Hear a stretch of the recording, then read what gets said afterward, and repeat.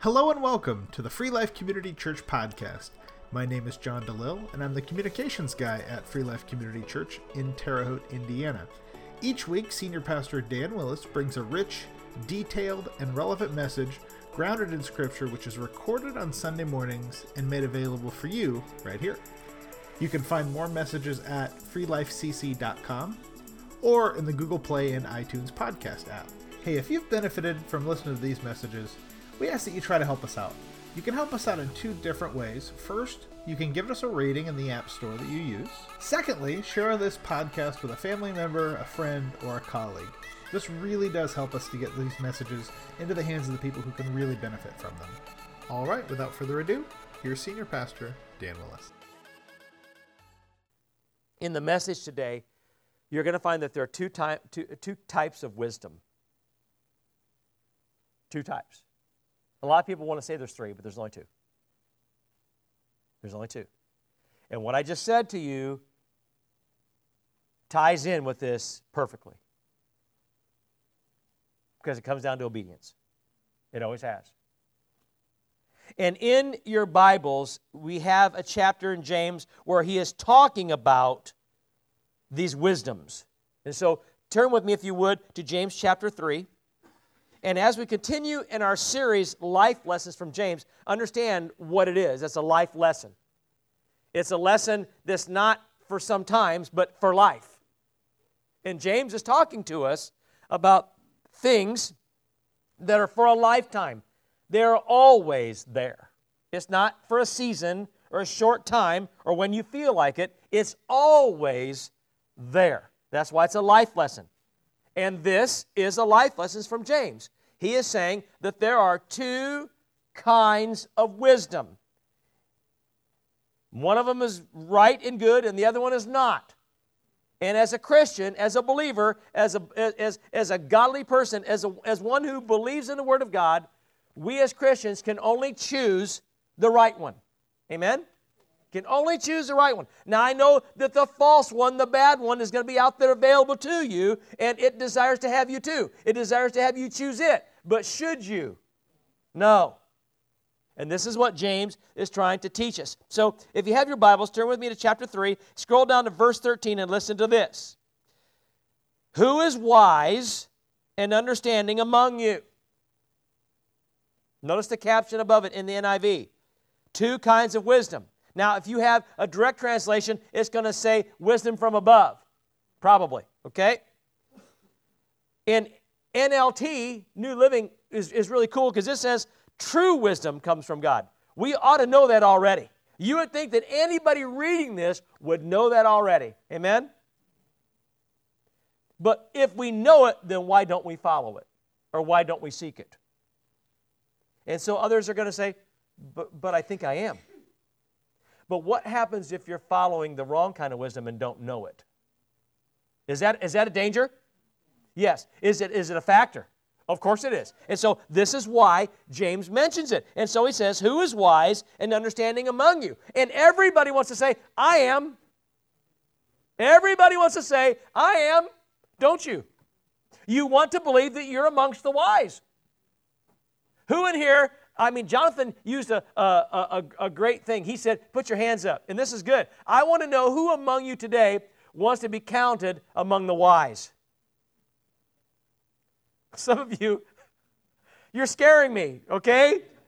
Again, who among you wants to be counted among the wise? Okay, put your hands down.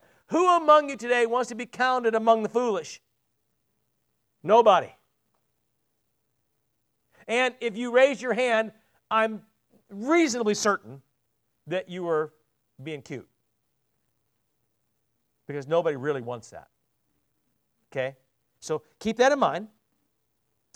This is what he says about the one that wants to be part of the understanding, part of the wise. Who is wise among you? Let him show it by his good life, by deeds done in the humility that only comes from wisdom. This is huge here. This is very Pauline in the way it is stated, but it's James, okay? But if you harbor bitter envy and selfish ambition in your hearts, do not boast about it or deny the truth. In other words, he's not saying you might have this jealousy and this envy or this selfish ambition that takes hold of you. Because he knows that the enemy is out there and he's prevalent, and he knows that it's probably going to take root in all of us in some manner and in some way for a certain period of time. So he says, so recognize it, but don't boast about it. Right? In other words, what you should do is realize and recognize that something's wrong in you and ask God to help you with it. Amen? That's what you should do. Don't boast about it. And boasting about it isn't just go around saying you're boasting about it. It's actually doing it. You understand? He says, so don't. Because here's the thing. When you do it, you're denying the truth. And nobody wants to admit that they're denying the truth, even if they are. Agreed? And then he says, such wisdom, and he puts it in quotes, and I love that. It's in quotes, and it really is that way in the direct translation. Now, the direct translations don't put the quotes around it because they word it differently, and that's okay. But he's trying to make light of the fact that certain wisdom isn't wisdom at all. It's the wisdom of fools. And that's what he's talking about. This wisdom doesn't come from heaven, but it is earthly and therefore unspiritual. And if it's unspiritual, where does it come from? The devil. For where you have envy and selfish ambition, there you find disorder and every evil practice. Not some, every. Okay? So anything that is not spiritual, and you know when it is and when it isn't, it doesn't come from God. It is from the devil. It is unspiritual. Yeah? It doesn't matter what you think or feel. What matters is what God says it is. Yeah? And anything that is unspiritual, that's earthly, that's of a human opinion or understanding or feeling, is not godly. It is not godly. Unless, as a human, you are filled with the Spirit and it's coming from there. Does that make sense? It should, because it's so simple a caveman could get it. Okay? So then he says, but the wisdom that comes from heaven is first of all pure. It is then peace-loving, considerate, submissive, full of mercy, good fruit, impartial, and sincere.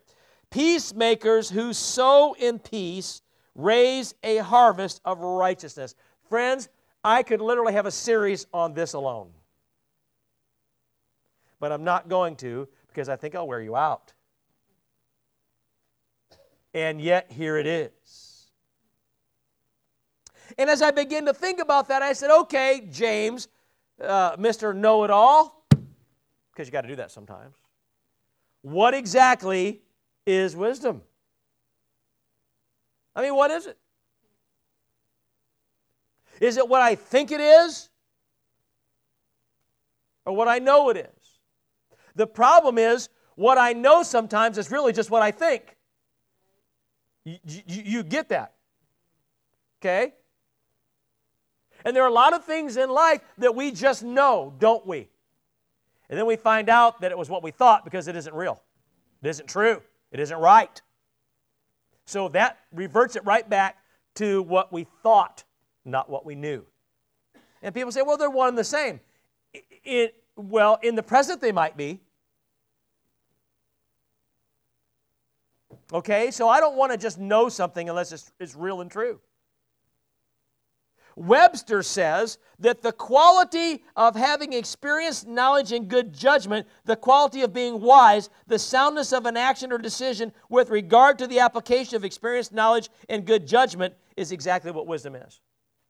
And I began to read that and I thought, but I know an awful lot of people that don't display any of that stuff, but they think they're wise. Ooh. I mean, this is Merriam-Webster. This is Webster's unabridged dictionary. This is what everybody went to school on, and it's what we still ought to be going to school on. I think we probably do. Webster says the quality of having experience. I know an awful lot of people who think they're wise. They have no experience, but they think they are. They have these opinions, politically and otherwise, and I think, what are you talking about? You haven't lived long enough to know anything about that. Okay? Knowledge, good judgment. Well, you can't have good judgment if you have no experience. And you can't have knowledge if you don't have experience. Because your knowledge will change as you get experience. Huh?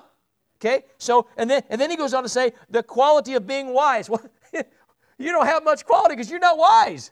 Because you think you have an opinion about things. And when people say, well, we need to change the system, well, they don't know anything about why the system's there in the first place most of the time. And what it boils down to is you want what you want. And you want it how you want it. And we have bred a society of people today that's exactly what the problem is. And that's why they want to change everything that the people with experience put into place. Now, I'm not hammering on younger generations. Don't hear me say that. I'm simply telling you, I know where it comes from. It's unspiritual, it's ungodly, and it comes from the devil. And you know what he wants to do? Destroy a society that's based on the Word of God and a government that was set up based on the principles of Christianity. That's where it comes from. And that's who's behind it. And that's why we have a problem, because too many people are listening to it. Amen? This is a fact. And then Webster goes on to say, the soundness of action or decision with regard to the application of experience, knowledge, and good judgment. Again, how can you apply it if you don't know it? You're going to apply what you think you know. What you believe that you know. And again, I've asked people before, if you were wrong, would you want to know? And it stuns me how many people hesitate before the answer. Ooh. And so I said, James, what is wisdom? Because he's telling me I ought to have it. He's telling you that you should want it. Well, what is it? King Solomon was the wisest, most intelligent human to ever live, and so we ought to listen to him. Agreed? The wisdom of Solomon in the apocryphal books is probably one of the most tremendous manuscripts I have ever read in my life. I highly recommend you do so. But further than that, you don't even have to go there to get it. You can go into the Psalms and into the Proverbs and find exactly what Solomon was trying to say as he wrote even there. He says just bluntly to us how important wisdom is. In Proverbs 4:7, he says, the beginning of wisdom is this.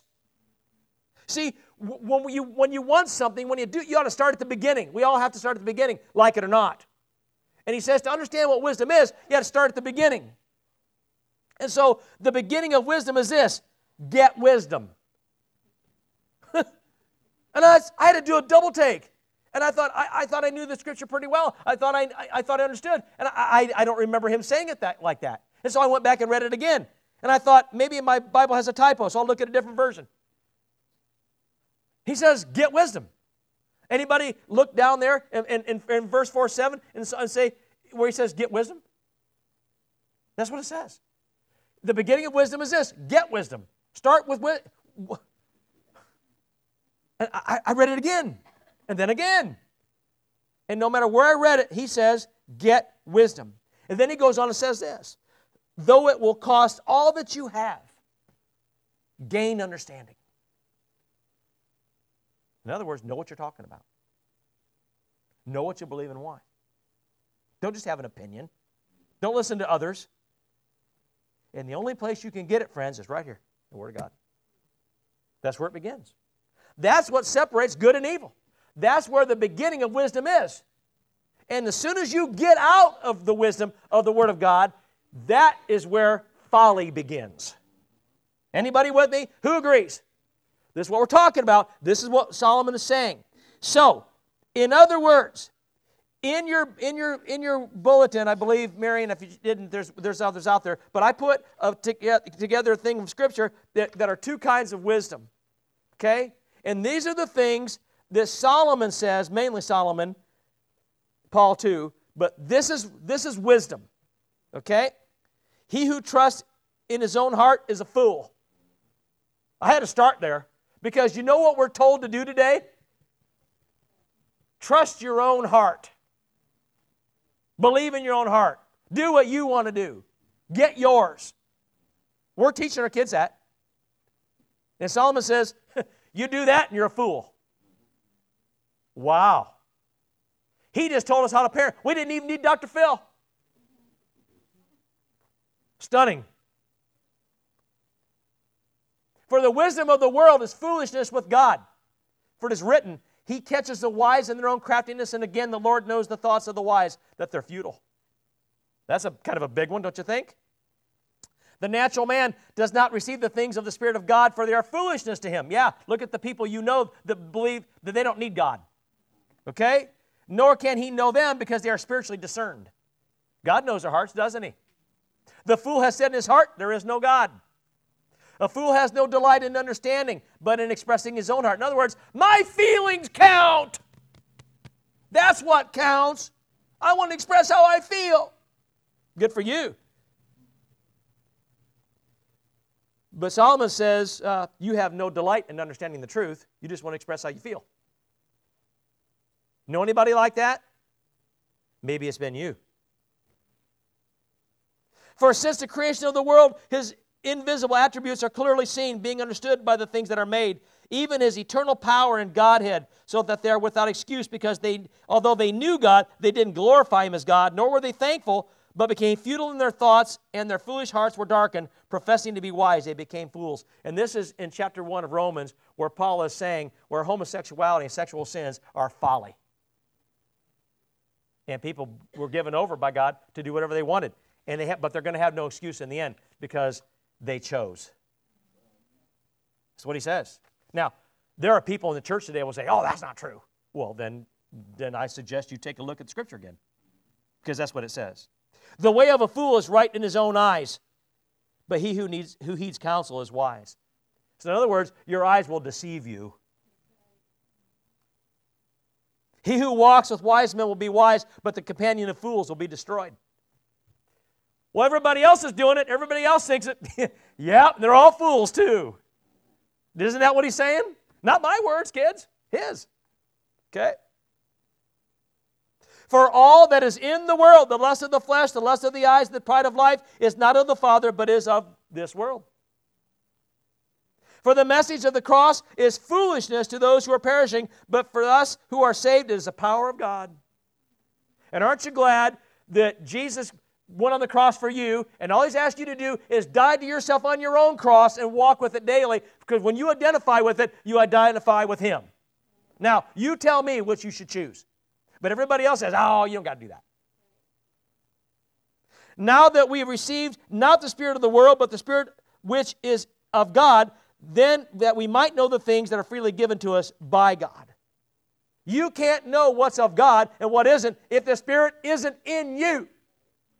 Because you will accept whatever the world offers, and I got news for you. The world offers Satan to you, even if they don't know it. Friends, you ought to put this somewhere and hang on to it. And as soon as you start thinking and feeling in your own right, I suggest you pull that out. And you know God's pretty good at reminding you have it. Isn't He? Because He's pretty good at reminding me I have the Word of God on my shelf sometimes, and it ought to be in my hand. Anybody? Solomon says it's more important to get wisdom, to be wise, and to have true wisdom than anything else. And we would say, oh, I don't know about that. I think there's a lot of things that are more important than that. Solomon says it isn't. And if Solomon said it, God told him, and there's a reason why it's there. Okay? So what we have to do, rather than try to rebuke Solomon or try to second-guess Solomon or disagree with Solomon, what we ought to do is try to understand. Remember, to gain understanding is what you should do, right? Not just have an opinion. Gain understanding. Because, friends, how do we know whether or not we have true wisdom? I mean, everybody wants it, but how do you know you have it or not? It's a fair question. Agreed? the Bible tells us again that there are two kinds of wisdom, true wisdom and the wisdom of fools. And I began to think about, well, what exactly is the wisdom of fools then? Because if I can't understand what true wisdom is yet, because maybe I haven't gotten there, I surely ought to be able to understand what the wisdom of fools are. Foolish people think they have wisdom too. They're just wrong.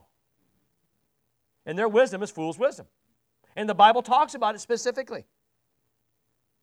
You see, one comes from God and one comes from Satan. Or it might just be made up by mankind. Some wisdom, which is foolish, is just made up by mankind. In which case it's still from Satan. You understand that, right?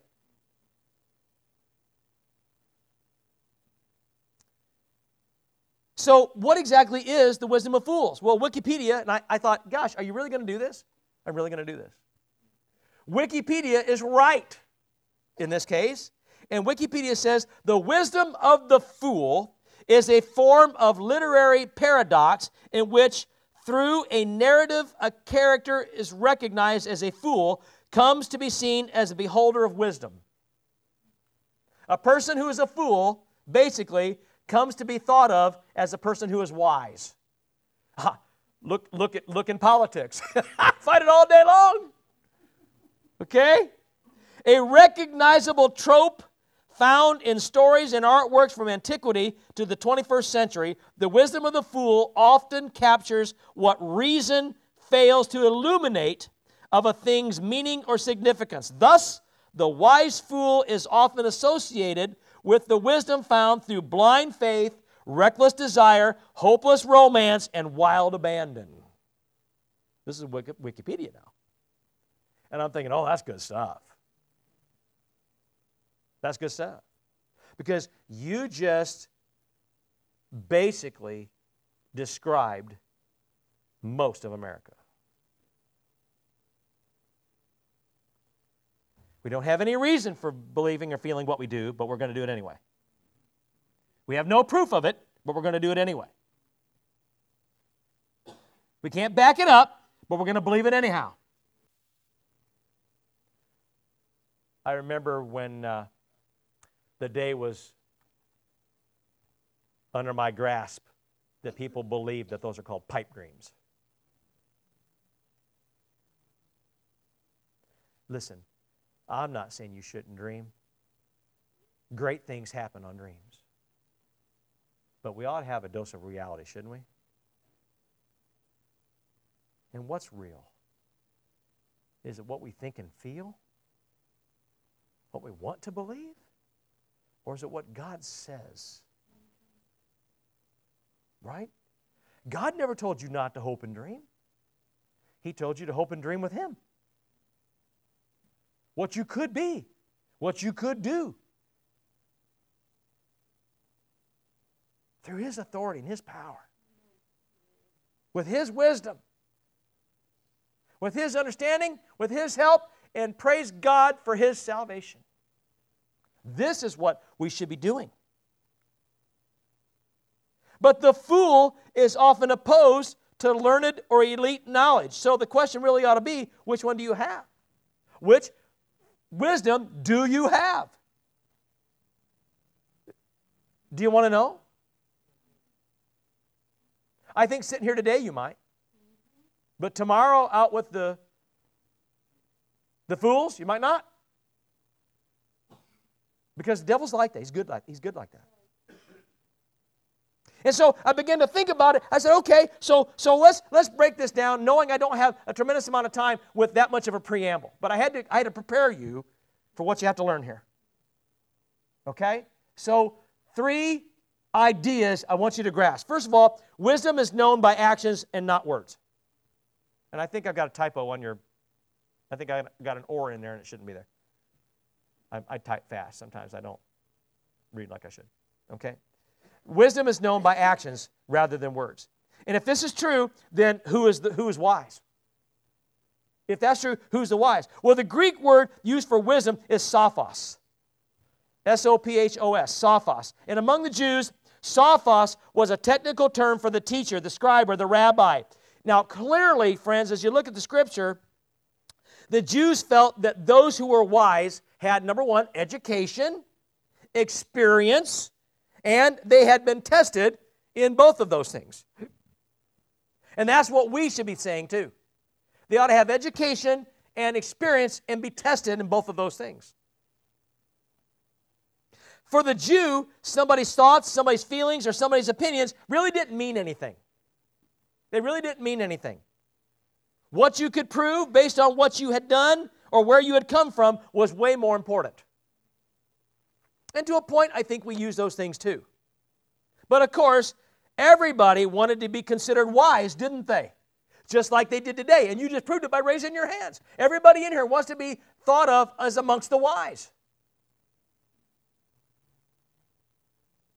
But for the Jews, because they wanted to be considered wise, they thought to do that, they had to be counted also among the teachers. So they all wanted to be teachers. And I thought, well, what qualified them? What made them qualified to be a teacher? And the answer? Nothing. Nothing did. They didn't have the education, they didn't have the experience, but they wanted people to think that they were wise anyway, just like we do sometimes. And since there wasn't much left to be a teacher on, to be the basis of their teaching, they guessed. They let their feelings and their own thoughts be their guide. Now, of course, that's not happening now, is it? They formed opinions based on their feelings, idealism, pipe dreams, and what they wanted to believe. And that was all based upon what they preferred in life rather than fact. Friends, are you seeing this today? Happening right now. You can certainly see why James tells them that there's a big difference between true wisdom, which comes from God, the study of Scripture, and taking the Word of God at face value, and then the wisdom of mankind, which is based on personal thoughts, ideals, and feelings. But here's the thing. When you talk to somebody today about wisdom or things that are true or not, the first thing they'll do, well, I feel this, or I think this. That was your first problem. And it is mine too sometimes. And it's yours too sometimes. Because again, people get upset with me when I say that your thoughts and feelings do not matter. They do not count. But it's true. Because your thoughts and feelings ought to be God's thoughts and feelings. That's there. Now you're going to be okay. But when they're not, you got a problem. Because the devil's sitting there ready to fill you with whatever you want to hear. So you can feel and think any way you want to. And I'm not trying to be mean about it. That's just what he does. He's good at it. Because when he does that, it's not godly wisdom. It doesn't matter what kind of wisdom it isn't God's. You see. So the question is, what's happening today? Is it happening amongst Christians today? Okay, so another question. What qualifications do we require for a teacher today? What qualifies you or me or anybody else to be a teacher?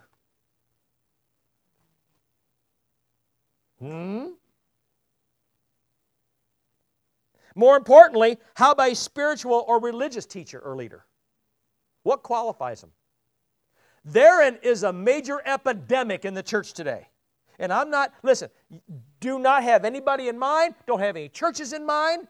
I'm simply telling you that today, some churches, somebody says, well, I feel like I'm called to preach. Okay, you're ordained. Have at it.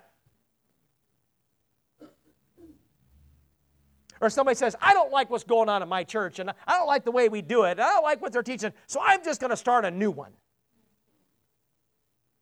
I mean, people go to it. Listen, friends. When I started going through class to get my education, I didn't like it very much, and so I didn't think I needed it either. But I soon found that I did, and I'm delighted that I got it, because I would be standing up here a fool if I didn't. You may not agree with what I say. You may not even like it. But here's what I always try to do. Go back to the Scripture. What does it say? Because you can't go wrong when you do that. And when I make an opinion about something, this isn't about me. Every preacher in a pulpit in the world today ought to do this.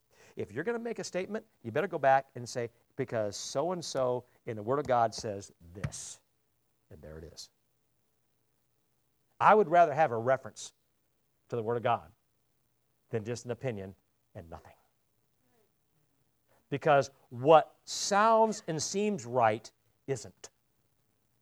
But the devil will make it seem like it is. And he's done it in my own life. Has anybody identified with that? Anybody done that? That's the point. Deuteronomy 1:13, choose some wise and understanding and respected men from each of your tribes, and I will set them over you. Did you hear that? This is important because not only do people want to be teachers, they also want to be leaders. Or at least be in charge or do things their own way. It's true, friends. No matter what organization we're in, whenever things are done, everybody always has an opinion on how to do it differently. I know that because I've been a leader a long time in different things. And no matter what I've done or how I've done it, somebody always complains to somebody else that they'd have done it differently.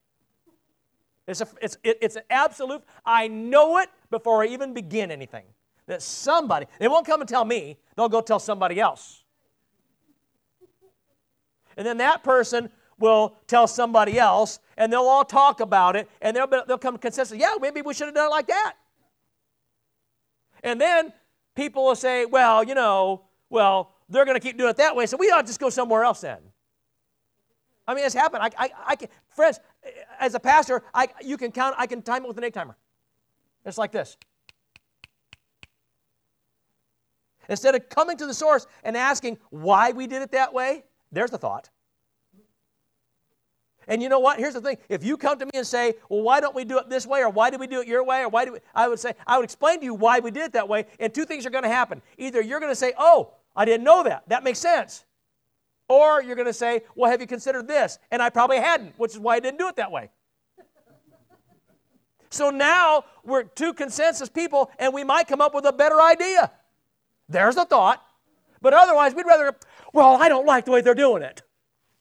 This is not godly. This is human, and it comes from Satan, period. In any leadership position you're ever in, it's going to happen.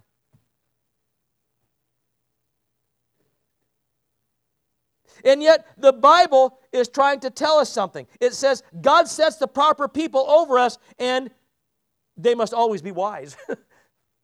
Right? They should be wise. And we ought to follow them when they are. But see, we're not choosing people today for teaching or leadership that are biblically based. We choose them for popularity. We choose them for likability. Based on human wisdom or understanding or thinking. In other words, they have the wisdom of fools, and we're following them. So we better choose better. We better choose better. Don't you think? I think you can remember that. You might write that down. We better choose better. I don't like the way I put that, but it's right. Particularly, I would say, at election time. I know how this company was, or this country was based. I know on what. And yes, you can perform, you have the practice of any religion you want. You have the freedom to do that. But it was based on Christianity, period. That's where the Founding Fathers came from. And every one of them said so. And when people throw separation of church and state at me, yep, you got it backwards too. It was so that the government wouldn't control the church, period. That's what it's there for. But, of course, they see it the other way. And who does that, you suppose? Whose wisdom is that? If this is a Christian-based nation, and the Word of God is what we base that on, and our government was set up based on the equality that's in there, then what are we talking about here? Because that's the only religion that I can find that has that equality. And if you don't believe me, well, make an appointment, I'll show it to you. Friends,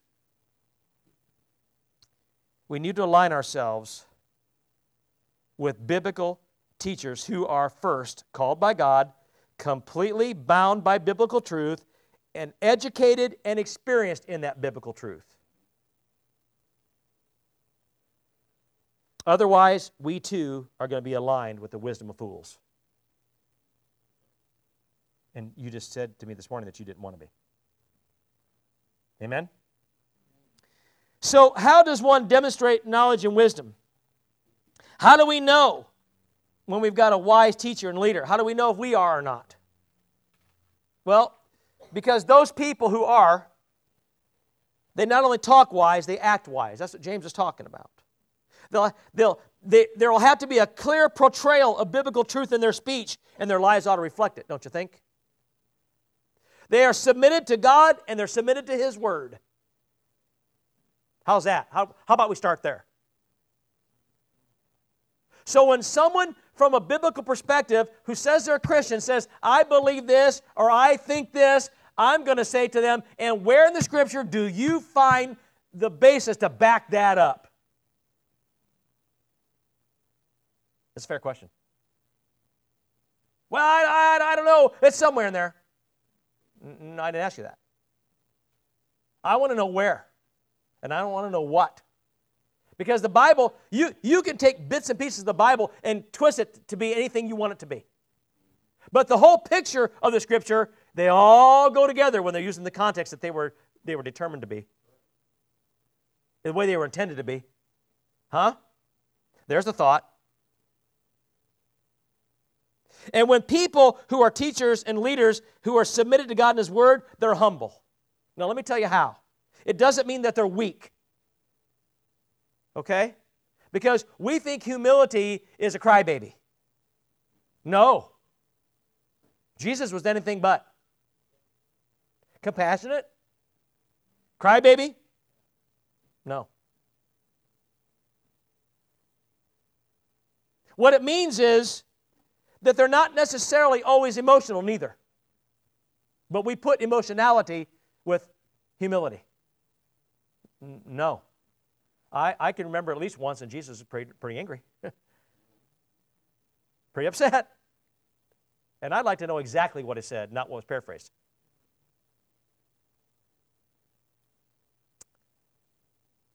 And there's more times than that too, by the way. And it's not just the Christ. There's examples of that throughout Scripture. You see, these people are completely surrendered to God and His kingdom. And as such, they have nothing to gain by believing or teaching falsely. Because usually when somebody's teaching falsely, they've got something to gain from it. Again, do I need to talk about politics? Now, I'm not saying all politicians are bad, because they're not. But unfortunately today, we think they are because it's become that. Do you know that these people refuse to accept the popular belief, even if it would benefit them personally? Did you hear that? People who are submitted to God, who are good teachers and leaders within the biblical context of what that means, they refuse to accept the popular belief, even if it would benefit them. They recognize foolish talk and wrong idealistic ideas based on rhetoric and feelings. They dismiss them. And when they speak, it doesn't come from their own opinions, but rather their opinions are based on the Word of God, and they can prove it through the Word of God. There you go. They know who Jesus is, and they know what Jesus did. All of it. They don't pick and choose the feel-good things that Jesus did. They take all of it. Yes? Hello? All of it. They don't just take certain aspects of the life that Jesus portrayed and make those things their mantra. But I know an awful lot of Christians that do exactly that. Exactly that. And they realize that one day there is going to be a judgment, and it breaks their heart, just as it broke the Christ's heart. And so they try to help others understand what really will get them saved, not what they want it to be. And then they teach them how to live accordingly to keep it. Amen? From a true and biblical perspective, not their own thoughts, feelings, and dreams. So friends, let's look at the two kinds of wisdom. Let's look at earthly wisdom real quick. What's the evidence of earthly wisdom? Well, James says it's bitter envy and self-ambition. Interestingly, this is fairly easy to spot. I mean, anyone who is jealous of others or upset that somebody has authority and they don't, well, that's a problem. Do you know that people want things their way so badly that they can almost never be on a team unless they're running it? Huh. Good leaders, good biblical leaders, solid leaders will also submit themselves to other leaders who are appointed over them. A poor leader will not. And again, some people won't play ball unless they're coaching and teaching and playing where they want to play. And then they're able to put others to play where they want them to. And if somebody says, we're not going to do it that way, they will take their ball and go home. And then they'll take their ball to another team and try to run it. And they'll justify it, that they had reason after all. And what it really boils down to is self-centeredness. I'm telling you, over and over and over again I've seen it. And I'm going to be honest, there's been a time or two that I did that. Okay? And that did not make me a good leader. Because a good leader will submit to other leaders appointed over them. You may not like it, you might not agree with them. Then they should try to change the leader. Change their minds, bring basis to them, show them things. But in the end, they're still the leader.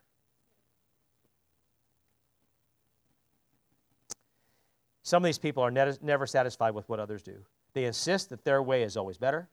They will refuse to submit to the teaching or leadership of those appointed over them. These same people will choose pastors and churches based on a belief system that goes along with them or suits them. And if they have the freedom to come and go as they like and believe what they want to with no accountability, then they're happy. That's what they want. James knew exactly, my friends, what people he was talking about. He dealt with them all the time because he was the executive pastor of the church. He's the one that dealt with these people. Peter didn't. Peter was out talking to all these he was out other churches, trying to help. James dealt with these people, and he's the one that ran it. He knew exactly who he was dealing with. He knew who had a heart change and who didn't, based on what they did or didn't do, how they acted and how they didn't. He says you should recognize them because he did.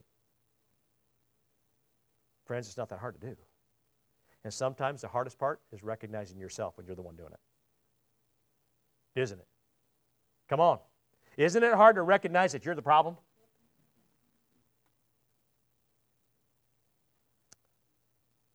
You want more evidence? For earthly wisdom, these people deny the truth. And this is probably the big one. Unfortunately, the church today, and I put it in quotes, is filled with these people. We have a lot of people who deny the truth.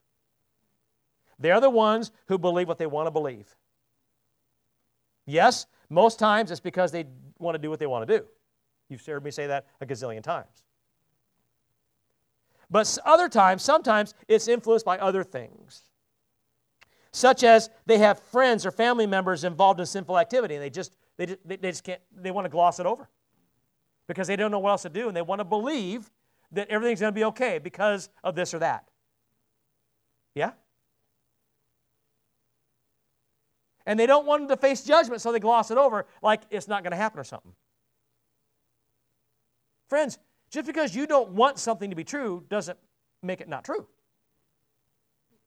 Jesus said judgment was going to come. The revelation is filled with the thought that it's coming. Yes or no? And he's the one that revealed it. Isn't Jesus the one that revealed the revelation? Did he say there's going to be judgment?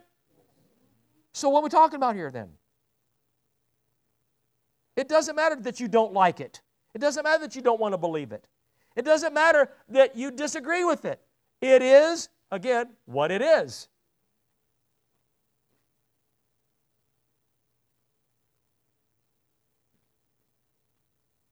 They don't want to believe that a good person might not go to heaven. Well, how do you determine good? Jesus himself said, don't call me good, only the Father is good. He said that because he was in the flesh and he knew it. He knew that in his flesh he could stumble and fall. Praise God he didn't, but he could have. And he knew it. Only God is good. And he said, that's why I don't look to myself, I look to him every time. Every time. Only the Father is good. These people use every excuse, including human excuses, and they're oftentimes back it up with wrong biblical opinions. Things like, well, you can't judge. Don't judge. The Bible doesn't exactly say that. Love is everything. Well, no, it isn't. But when it is, right is alongside of it. Every time. Okay? Grace covers all. No, it doesn't. And it doesn't matter that you want to believe that. It doesn't. But it covers the things that God wants it to cover. Because he wants you to change, not keep doing what you're doing. Amen? Again, this is a license to do what they want and believe like they want. But it isn't truthful, so they're actually denying the truth. And my friends, that's earthly wisdom, not godly wisdom. Isn't it? He says it's earthly. Well, what exactly does earthly mean? Where did it come from? What's its origin? Obviously, it comes from earth, human opinion, feelings, and beliefs. Is this a problem? Well, obviously, because can man's wisdom be trusted? Sometimes, but man has been wrong a lot. You know? I don't have time to go into all these things, but let's just talk about science and what we thought we always knew. Let's look at medicine and what we always knew. Okay? Let's look at technology, psychology, philosophy. If you go back in history and you look at the practices of things that we did, you would be put in jail for doing those things to people today. But that's what they do. That's what they thought they understood, and so they did it.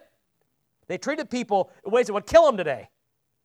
We treated the mental illness in a way that was terrible.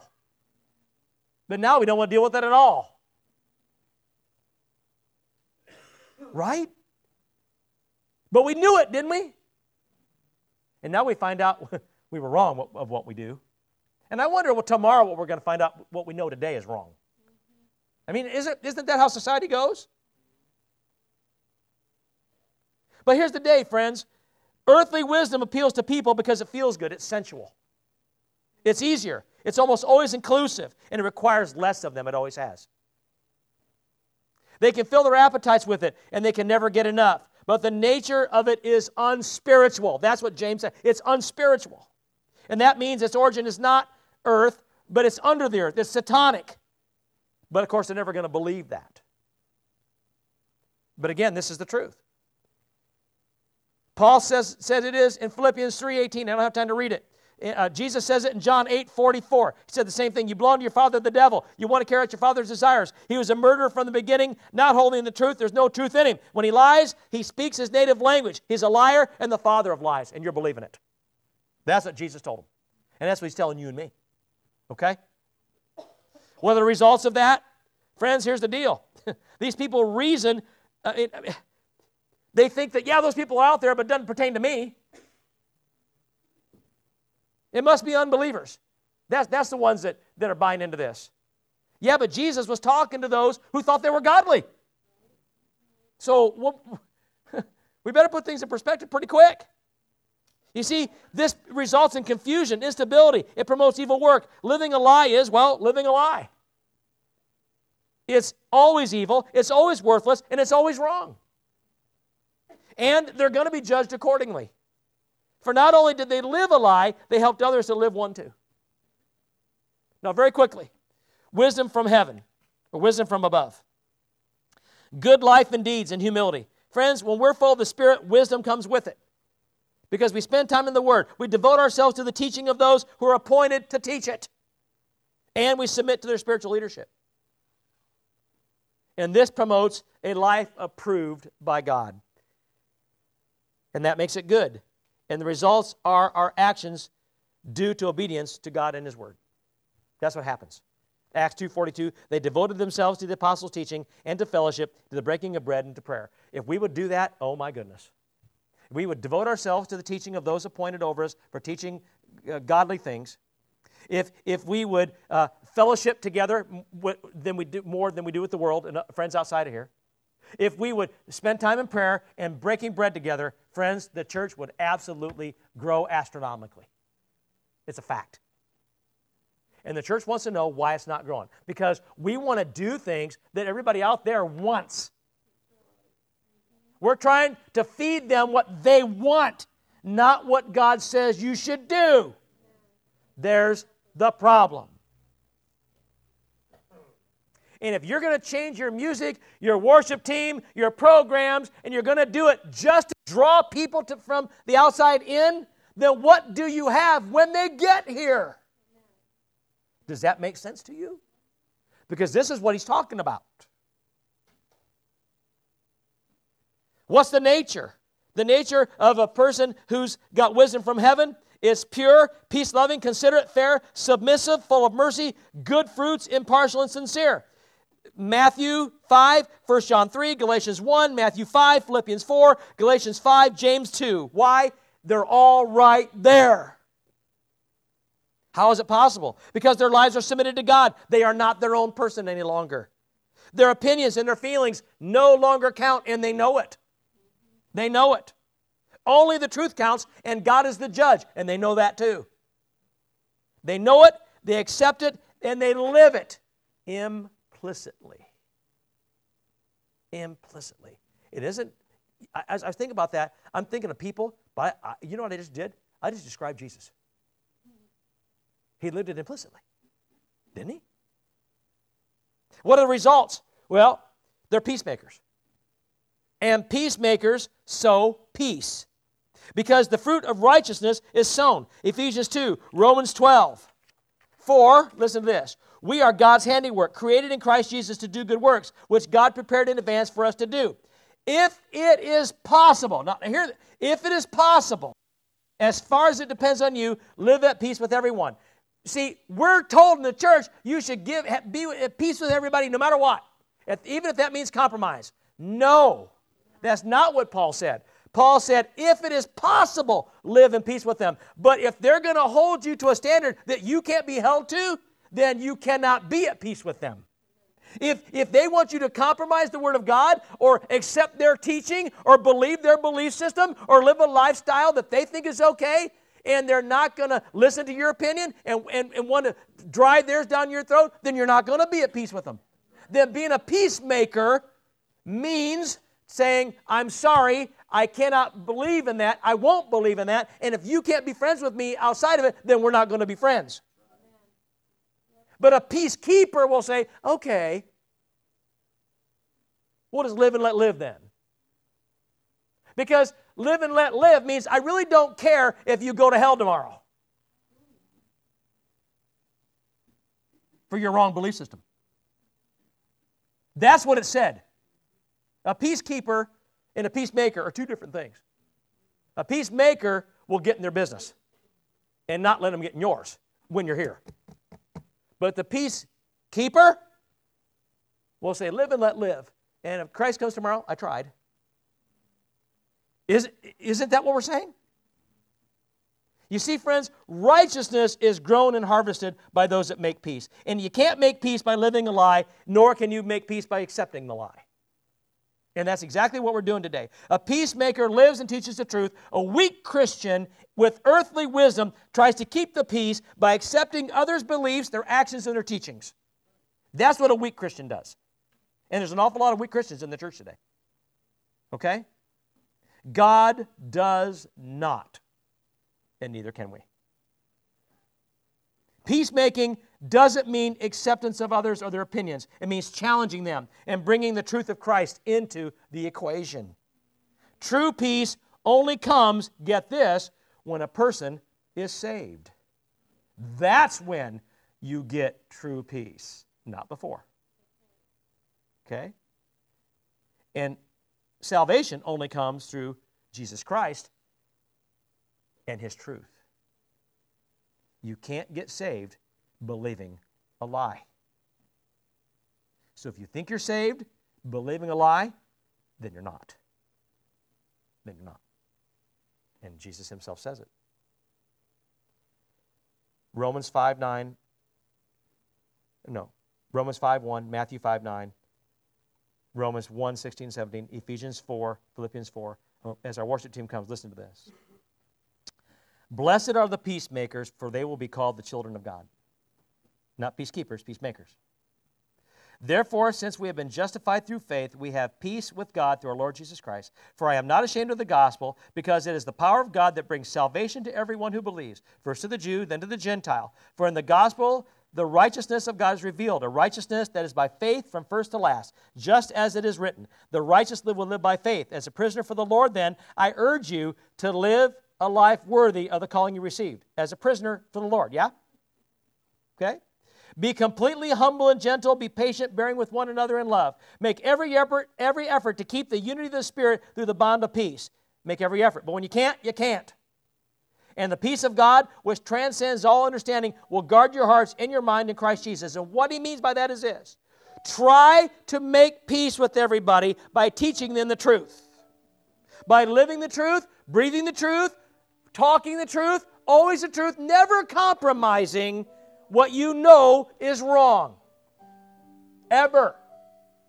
And if somebody wants you to believe in their opinion but won't listen to yours, then don't be friends with them. Okay? Because the fact of the matter is, when you've made every effort to teach them the truth and they will not listen, then it's not on you anymore. Okay? And you shouldn't go to bed at night fretting over it, because the peace of God that transcends all understanding should guard your heart and mind, because you know that you did all that you possibly could. And if you can't do anymore, then you can't do anymore. But if you agree with them or accept that garbage, now when you go to bed at night, you're not going to have much peace, because God ain't going to let you. If you belong to Him, there will be no peace in your heart, because somebody's out there living a lie and you let them. And that's what he's talking about. Stand with me today. Wisdom, my friends, is proven by its fruit. Wisdom is either from earth or from above. And we know who the ruler of this age and earth is. And my question to us is, which do we exhibit? And since you know today which one it is, you should either be here to praise Him for the wisdom you have in Him, or you should be here begging Him to help you to get rid of the wisdom that you gained from here. Because that's not going to work. But everybody in here needs to be doing that. One or the other. That's up to you.